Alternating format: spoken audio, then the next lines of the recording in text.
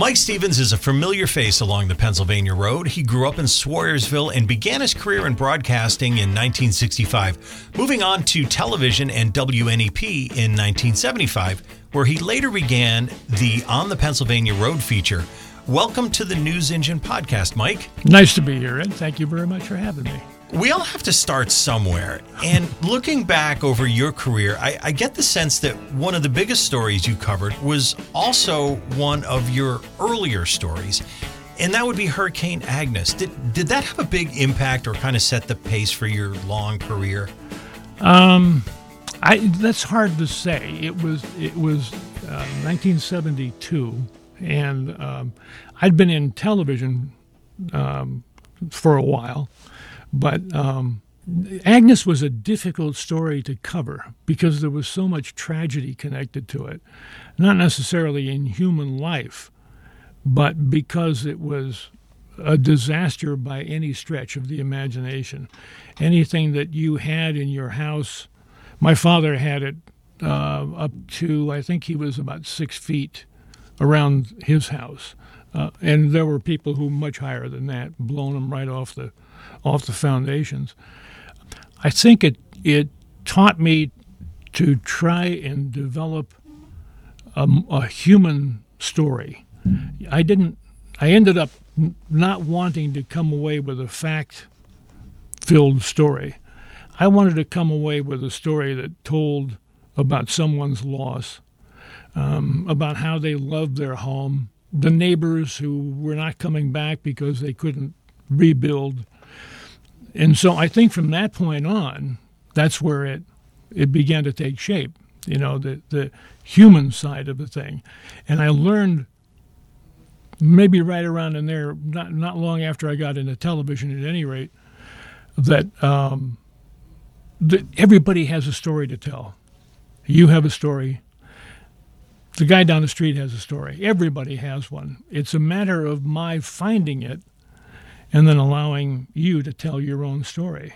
See, I don't want to get in the way of it, lest I ruin the flow, so to speak. I don't know if a lot of people remember this, but you actually left the area for a few years before you found your way back to WNEP, and that's when you really focused on the Pennsylvania Road feature.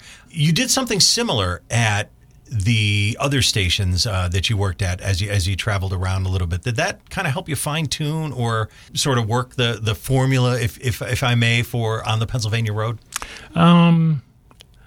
Not necessarily, because every area was different. I worked in Florida for a while, and there's a lot of people who came to Florida, but they were from Wilkes-Barre, Scranton, or something like that. And I went to Madison, Wisconsin, and there are folks there. It's a brilliant town, a lovely town, and there were people there who were geniuses, I guess is the best way to put it. Very intelligent people, because of the University of Wisconsin was right in town. And then in Raleigh, North Carolina, the capital of the North Carolina. So every town was different. Every place was different. Every type of story that I could do became a different type of story to tell, if you follow my drift. So when I came back here, I had all that under my belt. And in 1983, I came back in here and started to just tell stories. That's what I did. I went around till I found a good story, and I told it. Of course, company wanted it 3 times a week, which made it a little awkward sometime. But, that's here nor there. I think that, as someone who grew up around here, I didn't remember that you were gone for a while, and I thought that said a lot about you. That we were so used to having you here and being part of the storytelling and the region itself that looking back, it just seemed like you were always here and you were always telling those stories. And I kind of forgot about that little window of time where you weren't with us, you were out. Yeah, it was only a couple of years, but it was. I was happy to come back. My wife went to work here again, and kids went to school, and so I was happy to be here telling stories, and I knew the area. In other words, if you said to me, the story's in Towanda. Well, what I actually went through my mind was, okay, that's 2 hours. 2 hours out, That's a 2 drive. hours back. Yeah. What can I do in those 2 hours aside from, play checkers or something? And we would come in with a photographer, and it'd be one of these dramatic conversations that went on about this and that, But 2 hours later, and then we'd stop at a diner that we knew along the way to have lunch, and then went over to meet the subject for the story. I mean, I knew the area. That's my bottom Sure. line. So, As someone who's worked in broadcasting and journalism for many years, I've often said that the worst part of this job is seeing people on what many times is the worst day of their life. Mm-hmm. But you found another path. You were happy, or were you happy, or maybe even relieved to move away from the harsh day-to-day news that reporters cover? Maybe giving you a chance to tell stories that might have never been told, or meet people that otherwise you might not have ever met. I loved it. When I moved out of hard news, I loved it. As soon as I realized what I had moved into, it was Katie bar the door, because I'm not going back. And you never say never. But fortunately, I've been in the position where the company let me go and do what I wanted to do. And what I really wanted to do was to go out and meet ordinary people, not those, as you're saying, in the worst day of their lives. There's been a fire at their house, and it's burned to the ground, and everything they had is gone. I don't want to meet people under those circumstances. I want them where they say, "Come on in. I have a cigarette lighter collection. I'm willing to show you." Mike, there are 100. I'm ballparking here, but 100 journalists in Northeast Pennsylvania who do what we're talking about. But there's only one guy who does what you do. You're it. Well, maybe not. I think every reporter has the ability to do that type of story. But if you're a reporter, you're sent out to do whatever, a story about city council or what have you. And you don't really have time to digress into other things. I did, when we used to have Skycam, the main helicopter, the big one, I was stuck for a story one day. And this is the truth now. I'm not going to exaggerate this. I'm stuck for a story. And I said to the pilot, I said, "Hey, are you going up at all?" And he said, "No." He said, "I'm just hanging out, not doing much of anything." Jack Rulin was his name. And I said, "Well, let me see if I can use you for something." And so I went to the assignment desk and I said, "Can I take Skycam for half an hour or 3/4 of an hour?"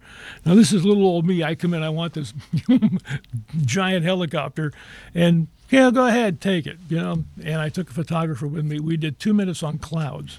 The cloud story. I watched the cloud Did you story. watch it? Oh. I watched it, and you actually set it up that way when you do the piece. You say, the pilot is kind of sitting around, and we're all waiting for a story, and you noticed that there was just a beautiful blanket of clouds over the valley, and that was where that story was born. And so when I say there's only one guy that does what you do, I think I'm right, and you're being humble. Because I can't even imagine going up to an assignment editor or a news desk and saying, "You know what, I'm going to take the chopper up and we're going to do a story about clouds." Yeah, and it was fantastic, and they were beautiful. Yeah, they were. And and it still strikes me some days that that's what we need more of. We're in such a hurry to go from point A to point B, and we don't take the time to smell the roses. An old axiom, but smell the roses.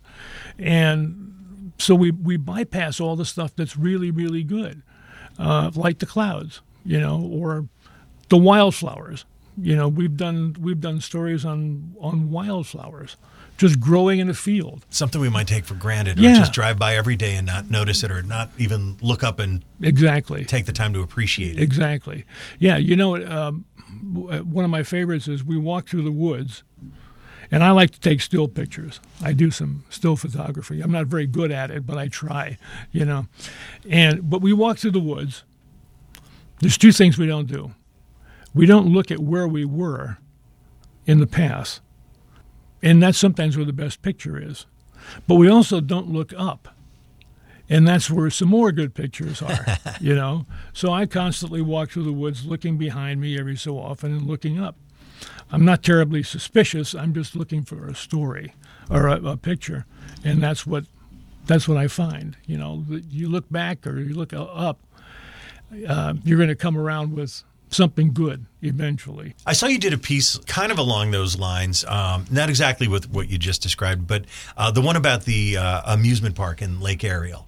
That was just kind of buried and taken over by the woods, and it was once a bustling, hustling spot with busloads of people coming in, and then it just time took over and everything changed, and the folks who you went out into the woods with just showed you where all the stuff used to be. Yeah. It was a piece of the past, that was people drive by it every day.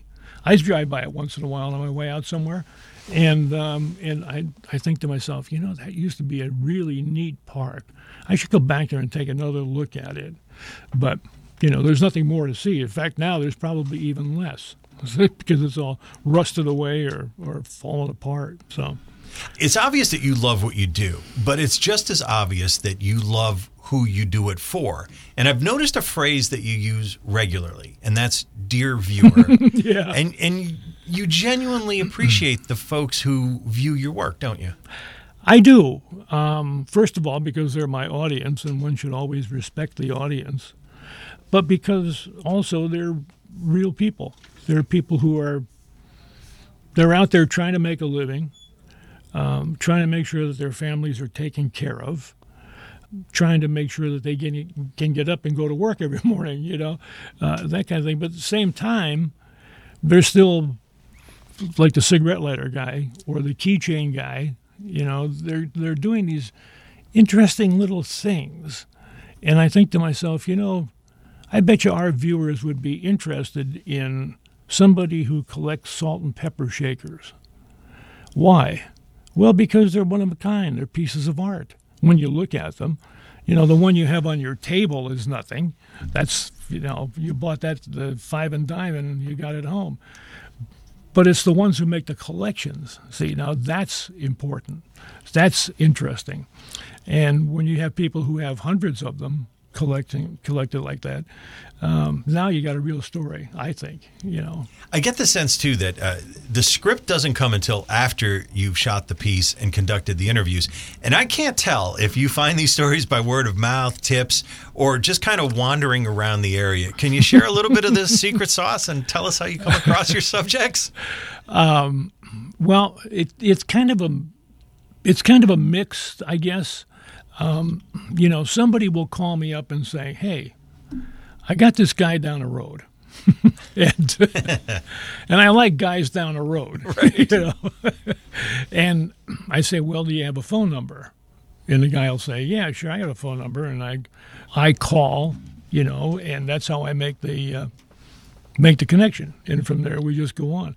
And then sometimes, you're in a right place at the right time. And the very first story I ever did, and I'll digress here for a moment, the very first story I ever did, the company sent me out, and they said, "We want you to do this on the Pennsylvania Road thing, and we want you to do it 3 times a week." Well, I don't even know what it is. They didn't know what it was. They showed me a videotape of an example from, I think, Oklahoma. And they said, "This is what we want you to do." And I'm thinking, man, I don't know where any of these people like they have on that video.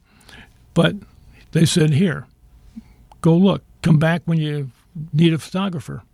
So I said, okay. And off I went. And I went for 3 days. And I didn't find anything. And I would stop at grocery stores. I'd stop at diners, and I found nothing. And I'm thinking, man, this is going to be a short-lived assignment. They're going to put me back on a road. I'm going to be back on the fire beat. Yeah. And I wound up finally on one day, on a Wednesday, I wound up at a gas station, mini mart, down near Williamsport, near Hughesville, more likely. And I'm in telling my tale of woe to the woman behind the counter, and she's probably, oh, yeah, okay, right, yeah. She said, you ought to really go over and see George Taylor, who lives across the street. And I said, well, what does he do? And she said, well, he forecasts the weather. And I thought, forecast the weather? He didn't have a license to do it, not here. How does he do that? So I went over and talked to George. And that's how it all came together. He was the first story, and he told it by the old style, the old country style. We sat on a front porch when we were shooting this story, and we were using film. Cost 35 cents a foot to buy and process. We had it all figured out. And I'm sitting there with George, and I said, so George, how do you tell the weather? And he said, one of the examples is that crickets under the porch. I said, what do you mean? He said, there was one cricket under there while we were talking. He said, I counted 14 chirps.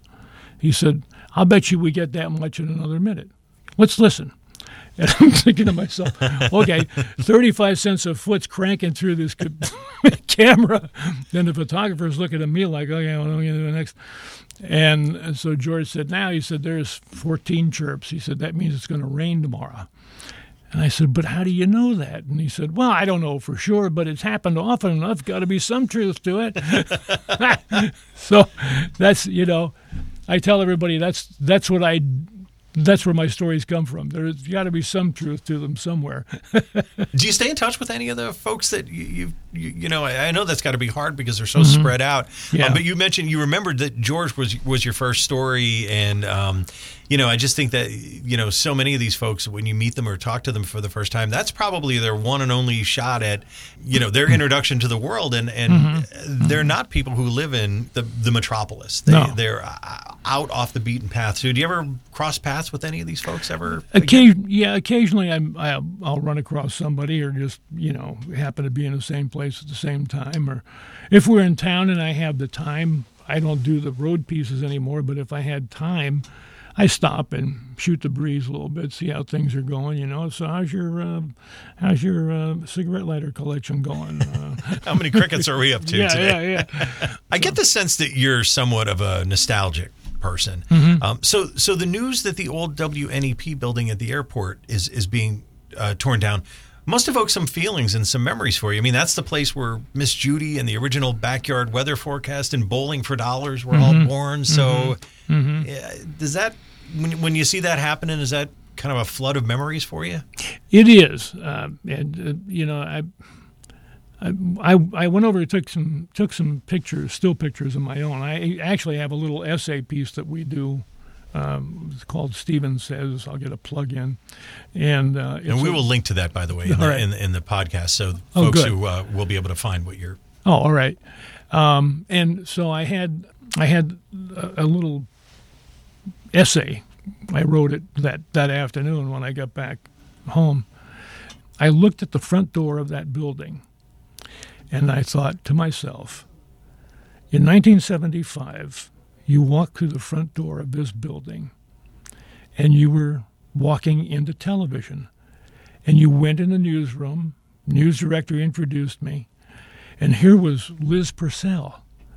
My gosh, I've seen her on television. Wow. And there's Bob Carroll on the assignment desk. I know him. He was on TV. All these people were on TV. And there's just little old me. I don't know nothing. I knew how to write a story, but that was about it. And I didn't know how to write for television. I had to learn that as I went along.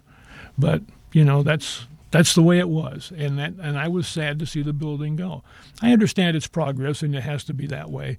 But you can't help but feel a little nostalgic, At one point, you had an On the Pennsylvania Road van, and plenty of times, and you had just mentioned it before, that you were airborne in the station helicopter.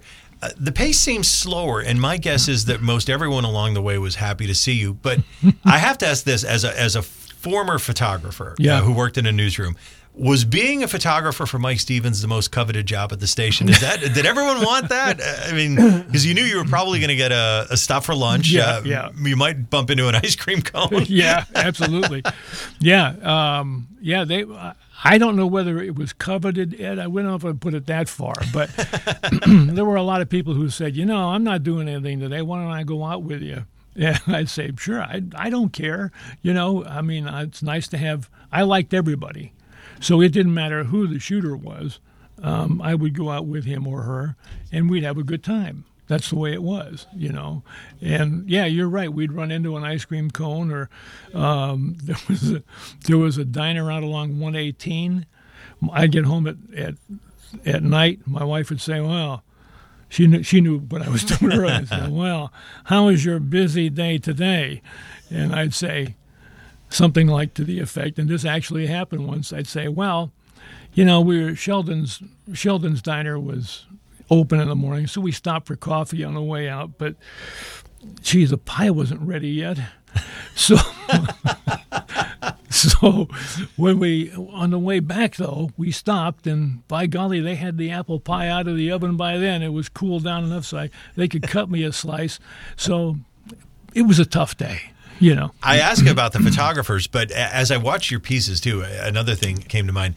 So maybe, people wanted to take the ride and the slower pace and hear the interesting stories, but you didn't exactly give your photographers an easy go of it, meaning that they had work to do. I mean, I've seen them, so when I see you out in the river in a canoe, the photographer's got to be in the canoe next to you. You're walking through the woods and you're hopping on a combine. And so we see you, but, the photographer in tow is doing some serious work. And as a photographer, I get the sense that you probably always respected and appreciated the hard work that they put into it. Oh, yeah. There's no question about it. Let me make it absolutely clear that, they work a heck of a lot harder than I ever did. Because, you're right. You got to have, if you see one shot, there's usually two of the same type, but from a different angle. The second one comes in. So you're looking at the guy in the canoe. He's with me. Then somewhere along the way, we switch, and I'm in the canoe, but he's alongside me, so we get the sideways shot. Yeah, they work a lot harder than I do. But after a while, I think, in my case anyway, we got into a proper sync. And they would know pretty much what we were going to do. I mean, I'd say, all right, canoe ride today on the Susquehanna. Nice, quiet pool, nothing hazardous to our health. And I'd say, okay, that's no problem. And, and we'd go at it. And I'd tell the people ahead of time that, we're probably going to need two canoes. We need somebody to drive the second one because I'm not going to do it. And because we need one for the photographer. And they would have it pretty much worked out in their minds what they were going to do. And it even got to the point where when I was doing an interview with somebody, and we never did a formal interview, even as we're doing here. We never did a formal interview. It was my only statement to the subject going in was, I will not make you look bad on television. This is your one and only chance on TV. I'm not going to make you look bad. You'll be fine. Just relax. It's okay. We'll take care of it. And by golly, they would go. The people would say, okay, and I'd do my best to hide the microphone. Photographer would be back here, and they would know when you could hear the soundbite coming up. I'd ask the guy about such and such, and he'd say, oh, yeah, well, this is the way it went. And they would roll on that. So I always had the video that I needed, the question and answer. So we never had an interview. Never. Yeah, you make a good point about that with the interview. So, you weren't really asking questions as much as you were having a conversation. And I get the sense that, I can tell right now you're a pretty easy guy to talk to. But, when you show up with a helicopter and a van and a film crew and microphones, that can be somewhat intimidating for, a guy who's, planning turnips all day. But so you have just kind of built-in ability to calm people down, make them relax, and get them to open up to you a little bit. I hope so. Because it's served me well over the years. Yeah, we just schmooze, so to speak. We're sitting there talking, and I'd say something like, "Gee, that that lighter collection, boy, that must have started with what? One on vacation, and and then the subject would go on from there, and he'd say, "Well, yeah, that kind of how it started, but it sort of built over the years, and I never left a place I didn't have a cigarette lighter for." And I use that as an example, but we've had other people who collected other things. But yeah, you just sit there and shoot the breeze. That's all. There's such an interesting array of folks that you've talked to over the years, and they're, farmers and gardeners, and we mentioned the good ice cream cone, maybe along the side of a babbling brook somewhere, and they're all kind of common themes. But did you have a favorite subject or a favorite type of story over the years that that you found yourself kind of coming back to, or you just love them all?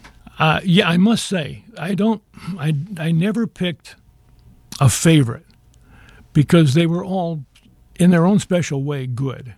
They were all people who were just nice people, and that's what I did. I did my stories with them and walked away. So in a sense, every one of them was special. So I didn't pick any favorites, either then or now. You seem to have found yourself in some of the quietest and off-the-beaten-path places in all of northeastern Pennsylvania. And these are folks that we never get a chance to meet, folks that, it's not normal for them to have someone to show up with a camera and a microphone. That's got to be kind of neat for you, though, to know that you're that guy, that you had mentioned earlier, this is their one chance to be on TV, or their one chance to do an interview. That's got to be kind of special for you, right? To be that guy that sort of introduces them to the world. I never thought of it quite like that, I guess. I just thought of it as somebody doing their job, an opportunity to meet different people. I mean, take your case. I would never have met you had I not been doing what I've been doing all my career. The people who are out there, the guy who forecasts the weather. There was a guy who was a birdcage collector. Other people the one guy who invented the gypsy moth killing machine, which I don't have here with me, but I should have brought it along just to demonstrate it to you. Those are people who were just neat people to know, and I loved sitting around shooting the breeze with them.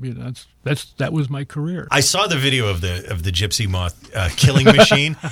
What struck me is that it was unique for what you do because it involved killing something, but it was killing something that kind of had to be killed and eradicated. And I thought it was interesting how you pulled that off, how you did that. It would not typically, if an assignment editor were to say, hey, Mike, we got a guy up in Mashopin who kills stuff. Go do an interview. That wouldn't be you, but you actually found a way to make them interesting and unique. Well, it was all tongue-in-cheek to begin with, because if you remember, if you look at the gypsy moth killing machine, there was one place to drop in one gypsy moth caterpillar and crank it, and then the thing would come out dead for sure, and you had a little box down at the bottom. You'd throw that away, throw the carcass away, and go on to the next one. And when I went out and did public appearances, I'd had this whole thing built up. But the whole story behind it was, I used the word killing because the subject used it. John Zettel was his name. Right. And John had built it tongue-in-cheek as well. And so as soon as we got there, 5 seconds later, I thought, okay, well, this isn't going to be real. We're just going to do this and see what happens. And by golly, it became one of those classics for me. I got such a kick out of it because my first thought was what you just alluded to. As I'm watching it, I'm thinking, how many gypsy moths can this guy actually kill with this thing? I mean, there's gypsy moths dying of old age before he gets them into the machine. So you're right, it was tongue-in-cheek, but it's a perfect example of just some of the curiosities and some of the oddities that you would find and stumble across while you were out there. Any idea how many stories you've told? Any way to measure that? Do you keep track of it? Or gosh, no. We were doing probably maybe 150 a year. plus whatever special assignments there were, like Bloomsburg Fair, we'd do 5 there, those kinds of things. So I don't know, because sometimes, too, I was working for Outdoor Life, and I'd work for Home and Backyard, so there were stories there that were done. Sometimes we'd take road trips. We went around Pennsylvania by van twice, I think, and we did a helicopter tour of Pennsylvania by air. So those stories, we might do 10 or 15 stories out of on the road, just traveling, driving. So Ed's Elephant Museum down near Gettysburg, that's a place you got to see. And but those kinds of stories that we just went around and did them. So 150 probably becomes 250 over a period of time. So we're usually looking at thousands of Mike Stevens Probably, stories over the years. You tried to retire, but it didn't take. No. It didn't last, did it? No. Well, you and I were talking about this before. It's in my blood. And that's a trite saying, I think. More people use it than not. But it's in my blood, and I can't put it down, It's like a chili dog at the ball game. You can't just put it aside. You got to eat it, right? And so they let me do some stuff. I do a Photo Link Library twice a week, and once in a while I'll do a little something else. But I try to do the Stevens Says things as often as I can, because that allows me to take pictures with it. And so, I keep my fingers in the pie, so to speak. And John has the road pieces now. He goes out and does them once a week. But because of his schedule, that's all he can swing is one a week, So, because he gets up at 2:30 in the morning. So you can feel his pain of, so you did about 3 a week, you said. Yeah. But that was what you did almost exclusively outside of some things that you did back in the studio. Right. So John's got a bit of a tough gig. I mean, he's on the air every day, and he's still got to go out and produce a segment a week. Yeah. It's a lot harder, So I was into, if we needed a story, like you're looking at, oh my goodness, Wednesday is the day after tomorrow, and I don't have a story ready for it. Let's see, what can I do? Oh, I know. Give me a photographer. We're going to go out and do something.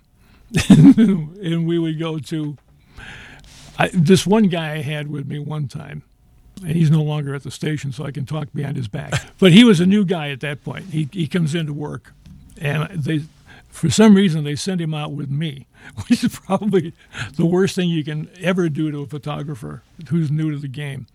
So we go out, and it's raining, and we're driving along. We get out to Tunkhannock area, take a back road down someplace, and we come to this intersection. And I stopped, and I looked around, and I said, well, this'll do. He said, do for what? And I said, well, here's where the story is. He said, no, there's nothing here. He said, there is so. I said, look here. I said, there's a crossroads here, and over there is a bunch of horses out in the field. And here's a corn crop getting ready to grow, and a house up on the hill. Clearly, that's the farmer's house. And it's cloudy and it's drizzly. I think we can shoot this and get away with it, and we did. And get away with it. Get away with it, yeah. I love it. Yeah, well, because, it was what was going on that day. It wasn't exciting, maybe. It was just a day, here were what was going on. That was it.